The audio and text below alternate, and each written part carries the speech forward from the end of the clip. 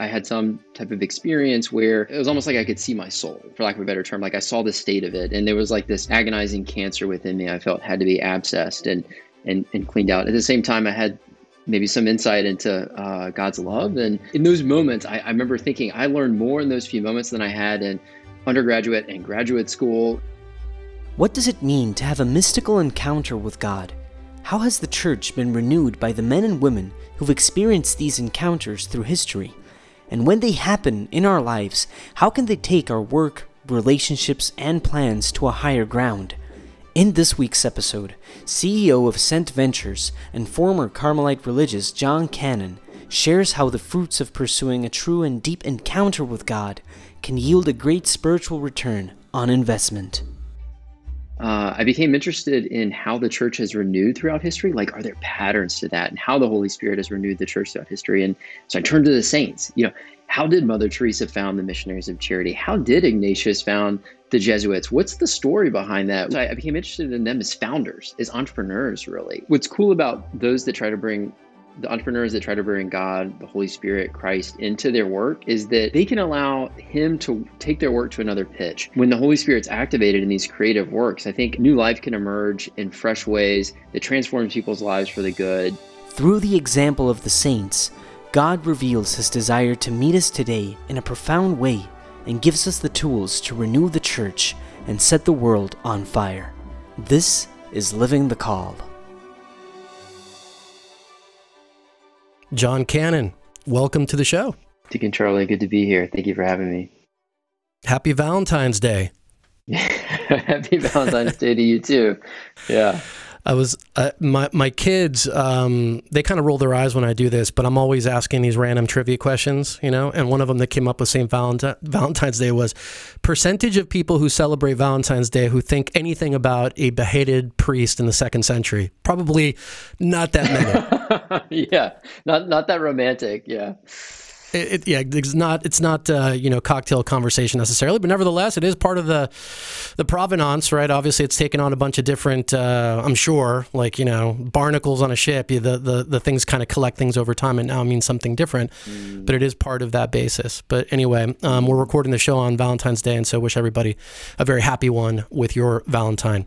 It actually interesting to start with a kind of a saint thing, John, because when I first met you, one of the things that you shared with me, which I thought was a kind of an interesting opening salvo, was this notion of how important it was, the reflection of the great saints and what they've done historically as a kind of impetus or maybe point of genesis, to say it that way, for your own life, both personally and professionally, and like the impact that saints have had in the world, and what the commonalities have been with these saints, and maybe what some of their differences has been, but that as a kind of source of inspiration for kicking off the work that you do now, and I'm sure many other things. Yeah. Thank you, Deacon. Ever since I was a kid, I've been drawn to, and I think a lot of, especially boys, we're drawn to the hero. We love a good action movie. We love Marvel characters, and I'd always been drawn to those stories. The movies I loved growing up were, Braveheart, and these people that are just larger than life, and they live, they have some code or virtue or that they live by, and it manifests in their actions, and others want to be like them and follow them, and so I'd always been drawn to that. And when I started becoming more serious about my faith, the saints became those models. I mean, how in this life they're the closest we can imagine to. I think to Christ Himself. They help us to see Him better. And I would just tear through saint biographies to get to know them and how they lived and how God acted in their life. I mean, to line up, to be the hero, but then also have that be aligned with your spirituality, and then having Christ working through you to be the hero. So it's not so much you the hero, but Him in you is the hero. It's just a beautiful, it's beyond words for me. And so when I became interested in how the church has renewed throughout history, like, are there patterns to that, and how the Holy Spirit has renewed the church throughout history? And so I turned to the saints. How did Mother Teresa found the Missionaries of Charity? How did Ignatius found the Jesuits? What's the story behind that? And so I became interested in them as founders, as entrepreneurs, really. And That kind of led into the work that I'm doing now, which happy to share more about. But I see the saints in different lights. They're paragons and models of love. This being St. Valentine's Day, how to love fully in this life as God's calling us, but also as people that can start new things and new Yeah. ventures with the Holy Spirit. Yeah, and it's interesting because they have a mix, saints do, of, obviously the things that we would expect, right? Extraordinarily faithful lives, holy lives, lives devoted to prayer, to helping their fellow men and women, to really ministering to the world, all of those things. But then they also have like a lot of moxie. You know what I mean? They have like a lot of like guts to go do stuff. I mean, I think about, you mentioned Mother Teresa. I mean, Mother Teresa, interacted with all kinds of, you may know more about this than I do, but just all kinds of, the organs and tentacles of governments and foreign nations and diplomats and all this other stuff. I mean, she spoke at the UN, for goodness sakes, right? It's like all of these sort of tentacles, and I'm sure faced every kind of obstacle, but she was just like really dogged about getting this mission out. This is another example just from my recent last few weeks. And although, certainly not a canonized saint, but somebody who, had this kind of same moxie, Mother Angelica from EWTM, right, from Birmingham, where you're from, or where you were from originally. But she, if you read some of her quotes, and who knows, maybe at some point there'll be a cause for her canonization. But she was like, she's like, I'm doing this because the Lord wants it, and you can tell me I'm going to fail, but I'm going to trust in Him rather than the words that you're telling me. And so there's this sense of like doggedness or moxie. And part of that, I think, is important in order to be able to see new ways to do things potentially, because you're going to get, by definition, people pushing back on you. Mm-hmm. Yeah, that's a great insight, and I think the Holy Spirit can help one to navigate that between kind of involving people and asking them and seeking their guidance, but then also saying, well, I feel called to do this by God, and there's some level of conviction in that. And then I also, so there's that dynamic, but I think there's also the leaders that you profiled, like it was just kind of their personality. I mean, like Yeah, they were yeah. hard charging, like they were probably that way as kids, and God uses that, which is part of the beauty of the saints, is he designs us a certain way for a reason. And when we flourish, when our call is fulfilled in this life, to be the saints that we're called to be, that's, the Holy Spirit blossoms all of those gifts or things that may not even be seen as gifts. I mean, can you imagine gruff Mother Angelica in fifth grade, like talking back to the, I don't, who knows, but like, she would have been the boss back then and be like, okay, this is a For problem. sure. Well, God's going to use that personality design that she has for good. And so it's like, well, what are the gifts or the Mm. personality, characteristics or even flaws that God has given me? And how is He calling that to holiness and to be a beacon for Him in the world? So I think that's another Amen. thing I love about the saints is they're all unique, just as God's designed us.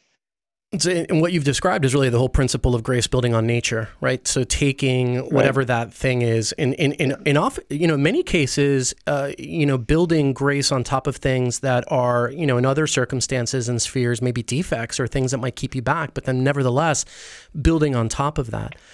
In your own life, how have you experienced grace building on the nature of who you are?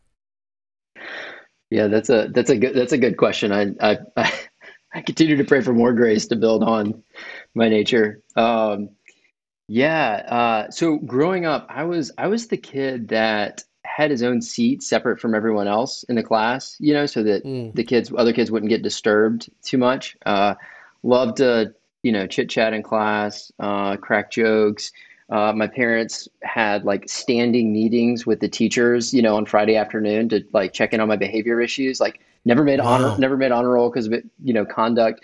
And so like, I was just hot, like ADHD kid growing up. And so had to, I think just in a natural level to like do well in school, had to learn how to kind of harness that energy through, sports and like, even diet and things like that to do well and just like function in society.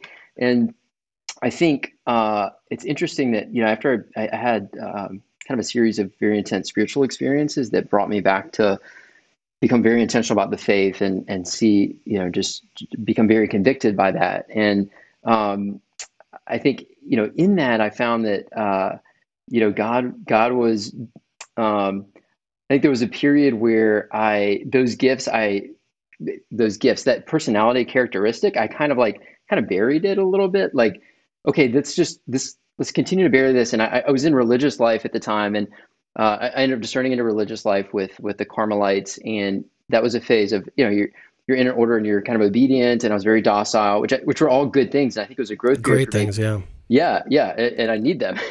I also think that God wanted to use kind of that chutzpah and that aggressive energy that I have, and I think in this later phase, I eventually discerned out of religious life very very carefully with good spiritual direction and my superiors. Um, but I think he's wanted me to kind of bring some of that, like, okay, we can use these things, but with grace, tempered by grace and prayer and the Yes. sacraments, because Yes. those are the portals that allow that grace to flow in, so that whatever's there can flourish, and it can continue throughout life to flourish. I think that's one example. I Interestingly, probably could go on to others, but yeah, no, it's a great example and one we actually have in common. Maybe it's just a broader trait of people who are entrepreneurial that you're kind of yeah, precocious and you're kind of like, out there. I mean, you talked about like, you don't want to have your classmates sitting that close to you, and like the teacher kind of picks out the ones who are going to make it easier or harder to actually get the lesson plan. And I'd put myself in that category as well.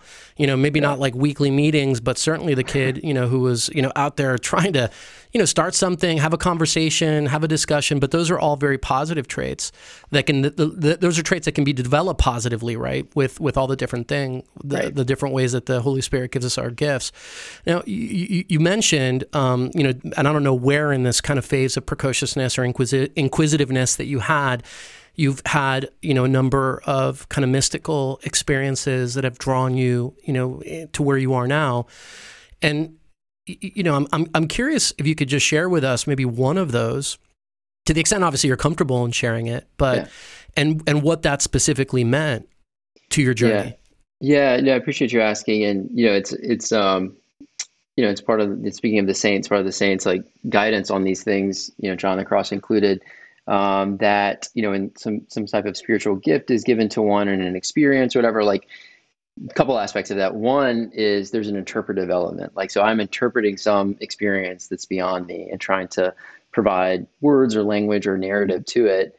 Mm, And so it's finite and limited in that respect. And it may not be exactly true to what God was giving me. And then two, one has to also be, I think, be a little, in that, has to be a little cautious and careful about trying to communicate it, because it doesn't quite lend itself to human expression and language, because it's so there's something other in there. And so, with that level of, like, with those caveats, I'll share that, yeah, I think the experience that I had that through God, that really got me more into my faith, and just changed everything, was a little over 10 years ago. Um, I The backstory for a minute, 30 seconds, is my father, who I was really close with, very devout, holy man. He was in a car accident. His mm, back was broken. He was in the ICU. I would go visit him, and I would go to mm, see him, and other people would come in the room, nurses, et cetera, and he would just light up. And he would say, mm, "How is your family? How are you doing?" This is a man whose scalp was peeled back, his back was broken, mm, he was in the ICU, hooked up to tubes, and he was asking how other people were doing and genuinely caring. And mm, I was in a place of, like, frankly, deep sin in my life at that point, a lot of selfishness. And I was like, how does he do that? That's yeah. amazing. If it Mm, were me, it was like, how do I manage the pain? How do I, like, deal with this? Let's fix this. And he was focused on others. And it was really Christ living in him. I didn't have that language or that understanding, and this worked on me. This was chewing on me, and I was mm, thinking about this. I was thinking about how did my dad do that and live that way? And while I was thinking about that, I had some type of experience where it felt like I could just see. It was almost like I could see my soul, like, for lack of a better term, like I saw the state of it, and there was, like, this agonizing cancer within me. I felt had to be abscessed and cleaned out. At the same time, I had maybe some insight into God's love, and, like, mm, and God Himself. I felt that, I don't know. In those moments, I remember thinking I learned more in those few moments than I had in undergraduate and graduate school, and it was like I saw, and I literally overnight went from reading, my Wall Street Journal and Economist, to tearing through spiritual books, and and became very hungry spiritually. And that kind of, within a Mm. couple of years, ended up entering religious life after that. Wow. It's almost like Yeah. what in the mystical sense people call an illumination, right? This kind of seeing reality, right, which is what it is, to the extent that it's from God, you're seeing what's really real, right? In a way, what we have around us, this material world, is a reflection. It's what St. Paul said is a shadow, right, of the things that in that case, he was talking about the things to come, namely Jesus is the revelation of all truth and all fullness. But in a way, like the created order is itself a kind of an echo or an image of this greater thing. And when we can kind of cut through it, in that moment of illumination in various ways, we kind of see what's really at work. It reminds me of, there's a mystic, a guy who's alive today. He's actually a Colombian guy. So, of course, it's obligatory for me to know about him since I'm Colombian, right? So his name is Marino Restrepo. And I'll put something in the show notes so people can check it out. But he had this crazy mystical experience at one point. He was actually kidnapped. He's a Colombian guy, went back in the 90s to visit his family. He was living a life of complete sin in the U.S. He was a big-time entertainment executive, did all this stuff, but went back to visit his family. And he had, a series of interactions with his sister where she tried to take him to church, and, she would show him the images in church. He'd been away from the faith for a very long time, and he would look at these images and say, like, well, which one of them can get me more money or get me more power? And so the sister, kind of like tongue in cheek, said, oh, you should, here's one. And it was the Infant of Prague. And so he's sitting there asking the Infant of Prague for like money and lottery and women and all this other stuff. I mean, it was a crazy story. But anyway, to fast forward to the part that jives with what you just said, he gets kidnapped by the guerrillas in the early 90s in Colombia. He ends up like getting thrown in a cave. He's there for ultimately 6 months. At some point in this cave experience, he has this total out-of-body transformative mystical experience where he basically ends up meeting Jesus, okay? And Jesus explains to him, that he is the Infant of Prague and like this whole thing. But at one point, he says that he got a chance to see his own soul. See his own soul in front of Christ, right? In front of Christ. And he said that the entire thing literally like shattered into like 1,000 different pieces because of the sin that he was carrying. And he got like a chance to see that even though Jesus was beckoning him to come, it hurt so much, he said, that at that moment, if he had been given the option to run into hell, he would have. That's how much it hurt to be in the presence of Christ carrying all that sin. But like that opportunity, and that's like a super, turbo example of how this works, but that kind of illumination of seeing what's really around us can be such a powerful way. I mean, even in your life, you kind of did a whole about face, right? A powerful way to drive us closer to him. Yeah, that's amazing. I didn't know about him. I'll have to read up on that. Yeah, it's and it's and it's interesting too. That it's a little bit of a pattern, I think, in people's lives, right? That crisis or deprivation or Yes, can be catalysts for encountering God. And that when we have nothing or we're stripped bare. I mean, Francis of Assisi had some type of experience when he was when he was captured after a militia skirmish that kind of led to his conversion. Ignatius of Loyola, similarly, when he was convalescing, that kind of led to his conversion. God can work even in the darkest times of our lives. And reading saints' books, in the case of St. Ignatius of Loyola, reading about the lives of the saints was a big catalyst to him as well. Yeah. I don't want to jump over this part, though. Post this mystical experience, at some point you started discerning a little bit of a call to the religious life, or ended up in discerning a religious vocation. But in that moment, as you're kind of having this mystical experience, there's been, something difficult that you've contended with personally that's kind of led to this, particular outcome. Are you working in the secular world at that point?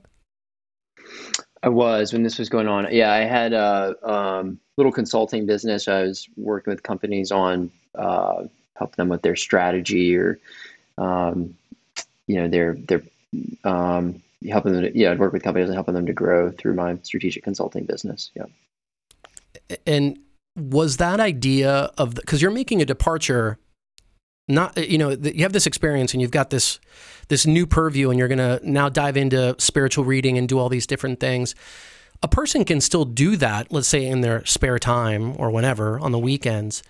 But to go from that kind of background like you have, you're like, in financial services and you're working people in biotech and agribusiness and renewable energy and all these different things, to go from that and saying like, no, I want to kind of take this into a more integrated approach and not just have it be something that I'm personally interested in, but I want to actually like devote my previously secular energies to something relating to this cause. Like what was that like? Yeah, that's a good. I mean, it was so. It was the experience was so powerful, and what kind of emerged from that was so all-consuming. Like it was.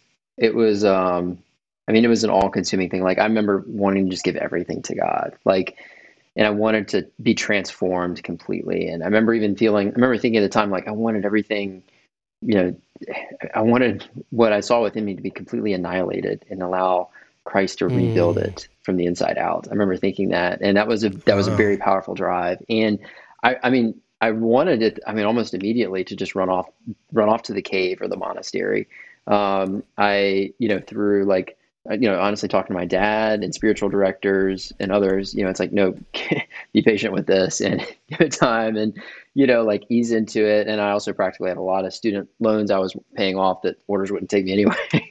So, Right. like God had me to wait and be patient with it, which I'm glad too, because, that it allowed me to try and turn the ship around. The ship was headed in the wrong direction. It had a lot of inertia, and the thing had to be slowly turned around, and to build a life of prayer and the sacraments, and to do spiritual reading, and then also I think it also tested it. So when I was in religious life, I was actually less tempted, I think, to leave. It's like, well, I ended up spending 2 years kind of really hungry. I was so hungry to go into the monastery or some religious vocation, that I was pretty eager to stay there, because I was like, no, I know this is where I want to be.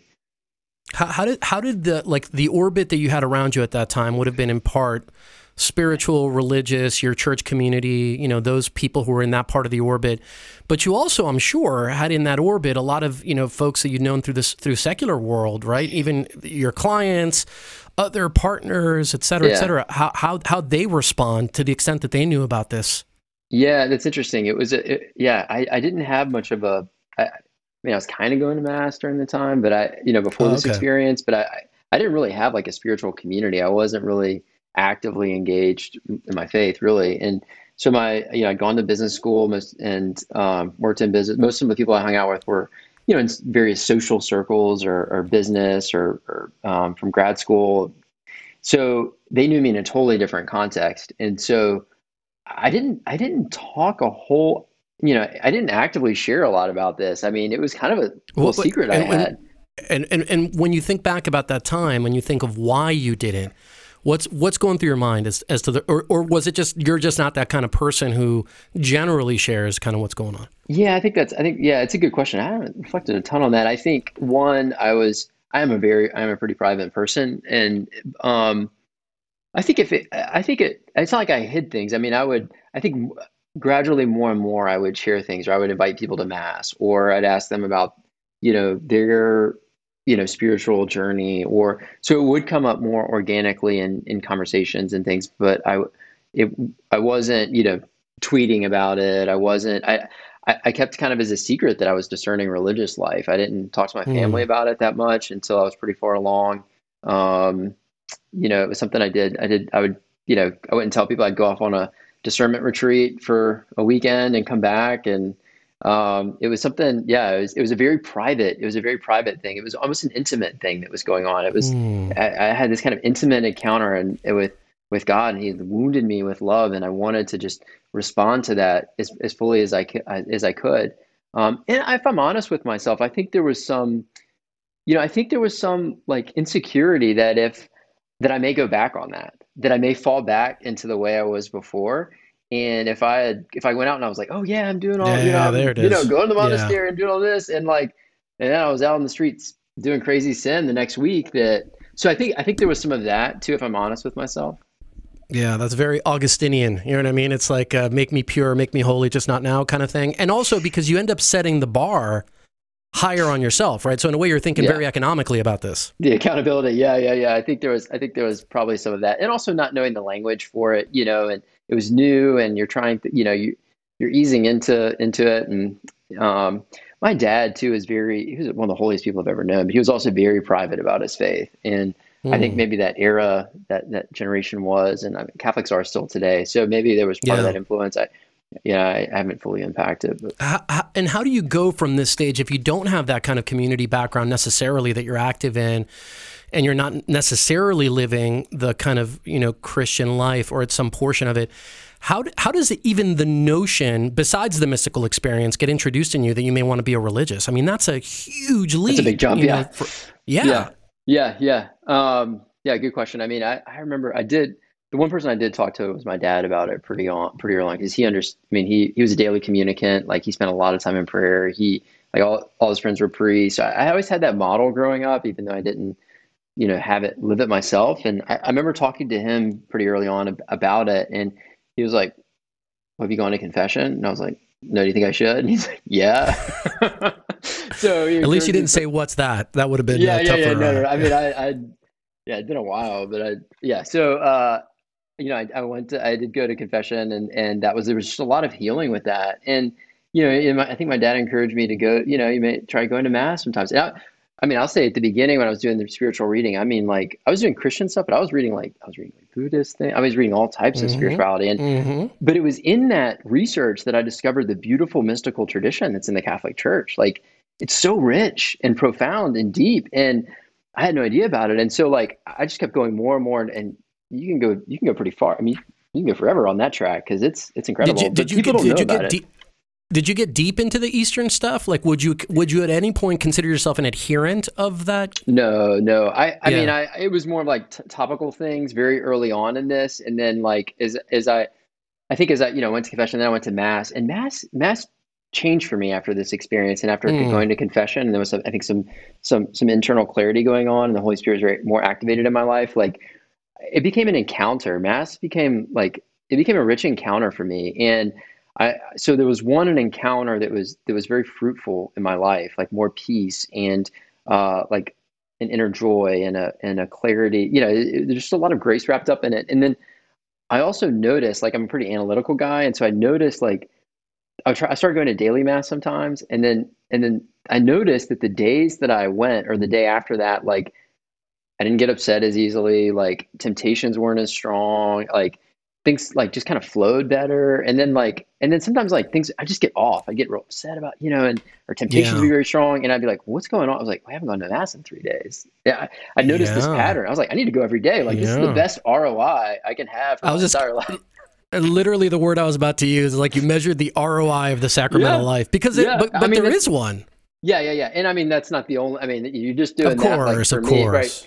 But that became a catalyst. Like, okay, I mean, going every day, why not? This is amazing. So I started going every day, and it just, like, there's just a lot of transformation and healing and change going on. And so, and then I was like, okay, this is real, man. This is real stuff. And then I was like, I'm just going all in on the Christian stuff. So that's how I encountered really the Carmelites, and the mystical tradition and spirituality of the Carmelites, reading Teresa of Avila and John of the Cross. It drew me in and just pulled me towards an intimacy with God. And I think he was just pulling me to go all in on that. And Do you remember, John? and Would then you started. remember Yeah. if it was like a particular moment of inflection when you took that decision and said, "I'm doing this"? Was there like a moment, some registration online you had to do for the Carmelites, some like thing that you did? Was it like a moment that you recall? Or was this like a series of kind of like gradual synchronous steps and then you suddenly found yourself in a monastery? Like, how would you describe that? Yeah, that's a good question. I mean, it was something that it was almost like there was like a gravity to it. Like, it was just pulling at me to be. I wanted more. I deeply yearned for more silence, more solitude, to, like, just to be immersed in God, and to have space for Him to transform my life and work in me. And so I wanted that. I kind of wanted that separation from things. I think I've been so wrapped up in the world, and I wanted to pull away for Him to heal me. And so I was deeply drawn to religious life as a vehicle for that. So I discerned with different orders. I visited the Dominicans and the Carmelites and the Trappists even, and I'd always just been drawn to the deep spirituality of Carmel. And so then, just kind of took steps. So I finally got some response and traction with them, and then went out to visit and do a visit, and then made another visit and visit a couple community, and so that process continued. But I remember being pretty assertive and aggressive about it, because I was very very Well, drawn and it towards stands to that. reason. I mean, given the Yeah. fact that there was at least a big moment of spiritual kind of inflection with that mystical experience you had, that you would seek out, this kind of mystical path and, very focused on the interior life and which of course the Carmelites have that incredible tradition of doing. I'm always on about the mystics to people. It's like my brother, which is why I asked you about the question of whether or not you would ever consider yourself a kind of an adherent of an Eastern kind of philosophy or religion, because my brother went through a similar track, right? He actually not became, I guess is the wrong word, but he was for all intents and purposes at some point kind of a Buddhist, right? But very much, and now he's a Benedictine priest, but very much focused on, that was one of the draws, right? The monastic call being like separating, the world, like physically leaving the world was a big part of it, but also this kind of deep mystical, tradition that was all about really communion with God, right? Communion with the Trinity, even though we're still kind of here, which, most people don't get a chance to experience, any shade of that, really. And it was those two things that after being introduced to the Christian mystical tradition, I think initially through Meister Eckhart, but eventually, Avila and John of the Cross and everybody else. But he was like, wow, we've got that too. And it kind of matches my kind of Christian upbringing, which of course he had, right? So it was this like feeling of finding like a path forward, that could satisfy those needs, but in a way that was full, that was in keeping with the fullness of the tradition that he had been brought up with. Was kind of part of his path. Yeah. That's beautiful. That's beautiful. Yeah. And I think it's part of the beauty of how God draws people in different ways to himself. Some people are drawn much more towards, intellectually, they, start learning about the faith and they're on Catholic Answers and okay, well, this makes sense. And some people, and it's just beautiful how the myriad of ways that God works in our lives, just like a parent loving their child and drawing them, maybe the relationships are all unique, and that love is all special and unique and custom for that person. It really is beautiful. And of course, well, wouldn't it be that way, because we're all different. And so every one of us has, different drivers and levers that the Holy Spirit uses to draw us to him. And that's what he's constantly doing. He's constantly beckoning. But the thing of it is we're built in different ways. So we respond to a variety of different things, and he knows that inventory of things and, applies it to our given lives. Now you get into, the monastic life, and you're in this religious order at some point. You do make it, and you have a number of years that you're there, right? Yes, I was there for about 7 years in total. So I was approaching solemn vows, so where you kind of like marriage, commit for life, and I was getting to that point, and I can go into the stories of how and why I discerned out in more detail, but it became pretty clear that that's not where God would have me for life, and I discerned it very carefully and made the decision to not continue. But what was your initial maybe reservation around sharing this religious discernment with other people and kind of being a bit more guarded about that? Did any of those concerns ever manifest when you did discern out? Like, in other words, were you, or did people just generally go, oh, that's cool, welcome back? Yeah, I mean, once I applied and was accepted, it's a pretty grueling application process to join religious life. Once I applied and was accepted and made that decision to go, I was pretty open with people then. I didn't, so I, sent big mass email out to my friends. I was advised by someone else, another friend of mine who entered religious life. I was like, how should I tell people this? And she was like, write an email, but send it out like 30 minutes before you enter, because people are going to go so crazy and be so confused. You don't have to answer all that. So I like sent it out like right before I entered, and and you don't have internet or phone really there, so I didn't respond to the email for like a year. But so I mean, I had communicated to my networks of people, so they knew, but I didn't communicate a whole lot and then I came out and said a similar email that right. You just basically 7 years later. You replied all to the same email 7 years later. Here you go. Basically, and tried that. Oh well. And I'm sure the things that you do now, right? Obviously, you've got Sent Ventures, and you're doing all this work to really, equip Catholics and entrepreneurs in their Catholic life and all of this. And I'm sure all of this has been formed and colored and shaped by that, monastic experience that you had, and maybe even the mystical experience that you had. But at what point have you come back from this 7 years away? Like within the 7 years or after, like at what point do you think how you can start applying all of these things back out in the world? Yeah, it's a good question too. And so much of my journey like ties to my dad, interestingly.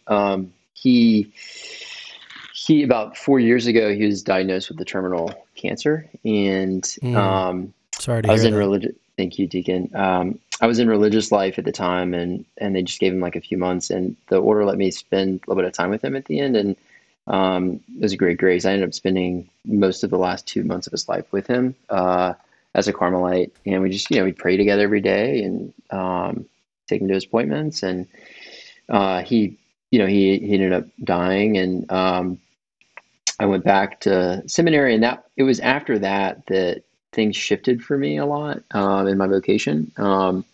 One, to be honest, I felt like in a very like strong way, I felt like I was calling me to marriage and family after this. There was some like it was a similar type of powerful experience that happened that continued. I shared that with my superiors and others, and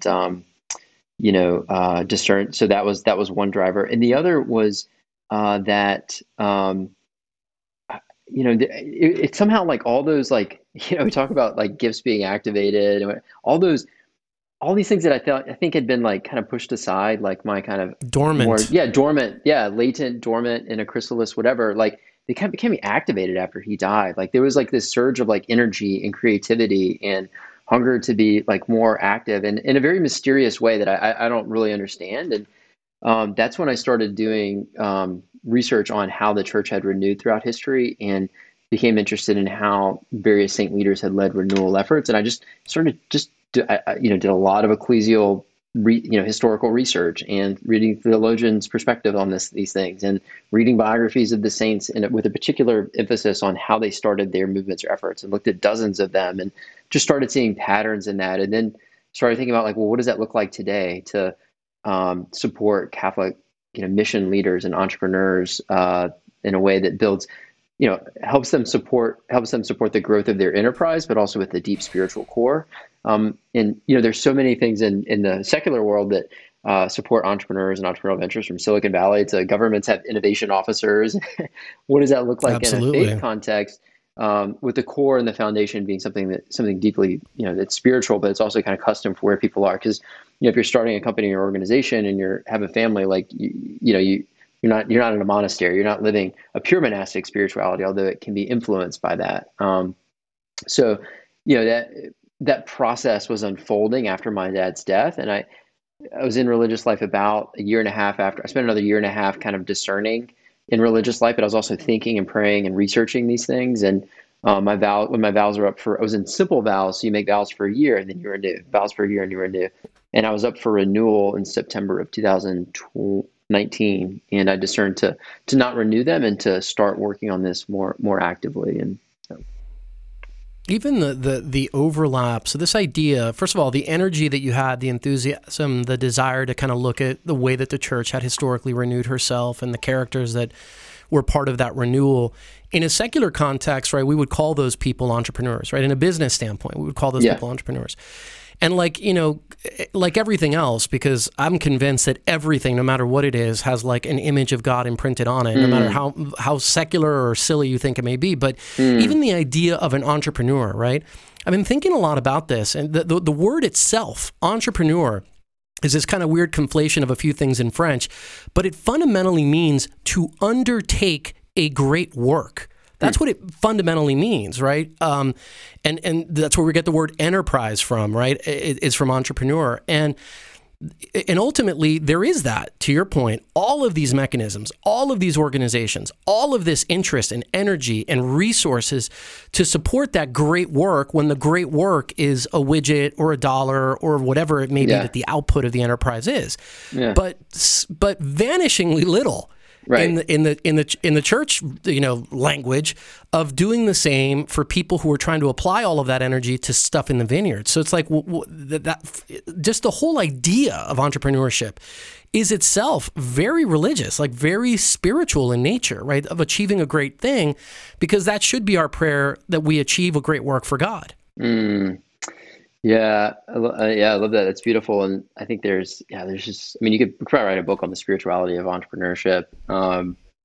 God is also There you go. God is yeah, it's your, would you That's like to you add co-author that to this? We your could, yeah. add that to your next quarter's deliverables. Yeah, right. Yeah. As long as you're writing it with me. But I mean, God is a creator, and he creates the universe, and he creates us, and as a builder. And I think entrepreneurs are hungry to build things. And I think what's cool about those that try to bring the entrepreneurs that try to bring God, the Holy Spirit, Christ into their work is that I think they can allow him to take their work to another pitch. So instead of it just being about what I can build or what I can create, or to have some kind of sometimes even meaningless material into it, when the Holy Spirit's activated in these creative works, I think new life can emerge in fresh ways that transforms people's lives for the good, and it can impact society at a whole nother level. I mean, just think about it. Like you talked about your brothers of Benedictine. Well, they've been around for 1,500 years. What That's company and right. startup has been around for 1,500 years? Like Zero. there's something big going on there, right? Like that's amazing. I mean, the charism that is really timeless, for how a certain way in which people are called to holiness. And think of all the fruit over those 1,500 years. How many lives touched? How many people that have been healed through their ministries, or people educated in schools, or saints that are in heaven now because of that. And then you multiply that across the orders, the Franciscans, the Carmelites, Dominicans, Mother Teresa's order, and all other sorts of kind of micro charisms that we may not even know about, but maybe authentic in different ways. They endure, which I think is also a testament to, I mean, the church that Christ built endures 2,000 years despite its failings. Um, this is pretty cool. Do you think that there's a particular role today for entrepreneurs to play in the new evangelization and in just getting the gospel to all the corners of the earth? Like what role? Because the idea of entrepreneurs, again, I'm thinking of a strictly secular business definition. That, yes, people have always come up with businesses all throughout history, but the acceleration of entrepreneurship has happened dramatically in the course of the last 50 years Yeah. to where, like, thought leaders, people we, look at for cultural cues, et cetera, seem to me to be increasingly from that kind of entrepreneurial realm, right? Yeah. So when you think about this, how do you view, like, the palette of entrepreneurship broadly in terms of the mission of the church? Yeah, yeah, no, that's an awesome question. I mean, I think it's always been there. I mean, you look at St. Paul was a tent maker. I mean, he was going off building tents. He's an entrepreneur. I mean, the He gospel and was. mission is entrepreneurial. Like, go out, don't take any money with you. Like, you're bootstrapping. You know, Well, don't even take it. even the Great Commission, right? Go out and Yeah, make disciples of all nations. yeah. That's go out and get your market share. I mean, that's like capture the world, right? Yeah. I mean, yeah. I mean, yeah, right. But yeah, it's in super From a entrepreneur. secular Yeah, standpoint. yeah, and they're going Yeah. to founding churches in different. The apostles go and found churches in all the different parts of the world. I mean, that's it's totally entrepreneurial. I mean, we're using the language, and that's part of why I like I mean, I think the Holy Spirit has a beautiful way of, like going back to Vatican II, the two great themes of Vatican II, aggiornamento and ressourcement, back to the sources and making present and fresh. And that seems like a contradiction, but the Holy Spirit can hold It's those not. things together. And I think so in entrepreneurship, I think it's ever ancient and ever new. Like the church has always been doing this, but it's a way that can communicate to people today of oh, I get that. Oh, that makes sense. I see other people doing this.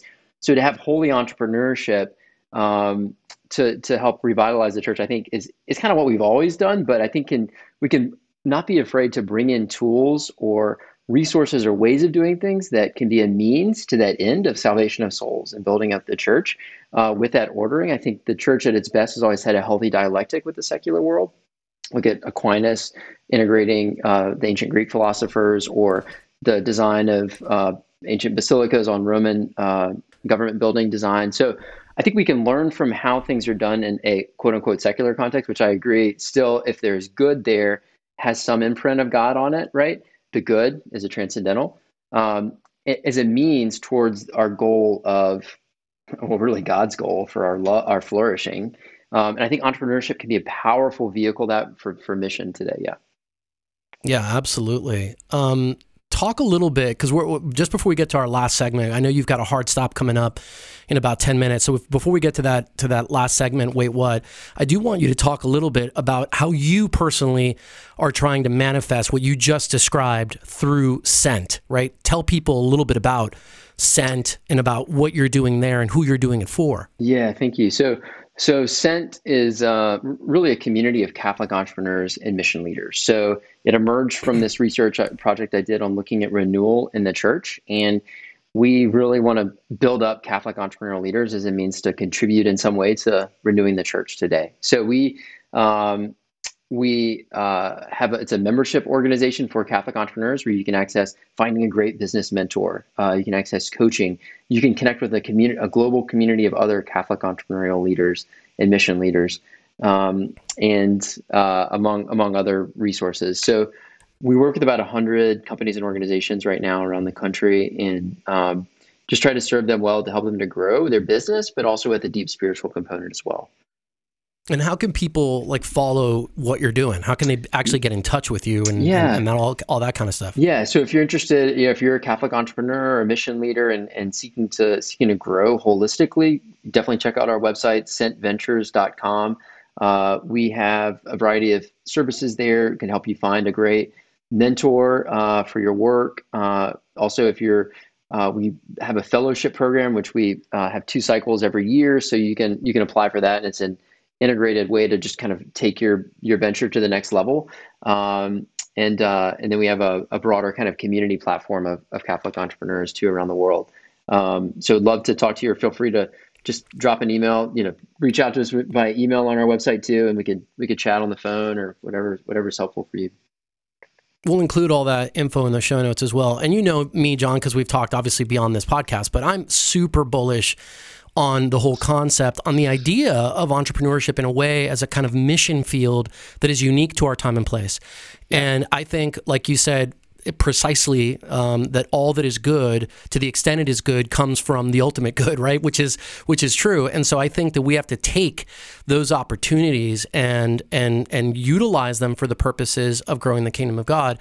And so for that, I want to, add my prayers to the prosperity of all the work that you're doing, because I think it's really excellent and well needed at this time. Well, thank you, Dave, for saying that. And thanks for all your support and guidance. You've been a great mentor in this work also. So grateful for that. It's a privilege to do that. Well, my friend, I know you've got limited time. So are you ready to play Wait What? Wait, what? Exactly. There you go. Wait, what? Yeah.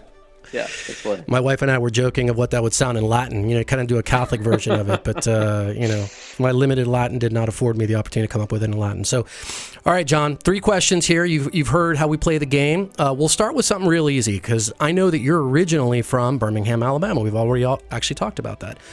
And in many ways, Birmingham, is known throughout the country as kind of the historical center of the civil rights movement. And also happens to be, as we've already mentioned, the home of EWTN, so which is a juggernaut that transmits content all over the world. And so this kind of homegrown question should be easy for you to field. So, John, which of these is false about your home city and state of Birmingham, Alabama? Ready? Is it A, Birmingham is the only place in the world where all the ingredients for making iron are present? Is it B, Birmingham is the home to the nation's oldest baseball park? Or is it C, in 1995, Bayerische Motor Werken, otherwise known as BMW, built its first automotive assembly plant outside Germany in Birmingham? Which of those is false? It's kind of hard. So I'm gonna guess. So Birmingham is a place. Go ahead, guess. Yeah. The BMW one. You are correct, my friend. Okay. It is, but you're correct by extraordinary ability here, because it is true that a German automotive manufacturer built their first ever plant outside of Germany in Birmingham, but it is Mercedes. False that it was BMW. It was Mercedes. That's right. Yeah. Good job. So there you go. You can tell all your relatives back home about the rest of them. Yeah. The next ones are easier, I'm sure. Okay, John, question number 2. As a former Carmelite, you might just be the person for this question. The origin of the Carmelite order can be traced to Mount Carmel in what is now Haifa in northwestern Israel, where a number of devout men, former pilgrims and crusaders, established themselves near the traditional fountain of a particular person in around the year 1200, right? So like 1155 or so, where that first order founded. And then centuries later, it would be renewed by a firebrand mystic woman who we now know as St. Teresa of Avila. We've talked about her as well. But what many folks don't know, John, is that the Carmelites are the only monastic order that doesn't refer to a charismatic founder as their starting point, but rather a blank. A blank. What is the blank? They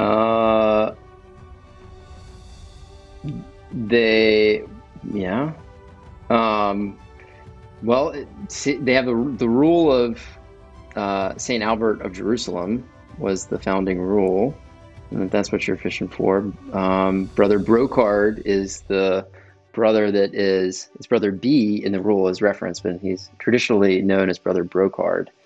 I don't know if that is what you're looking for or not. Well, what I was looking for was the word prophet, because what I understand is that exactly Elisha and Elijah are considered by the Carmelites as their spiritual fathers, right? Whereas other orders have like a man that they can identify specifically as giving rise to the order.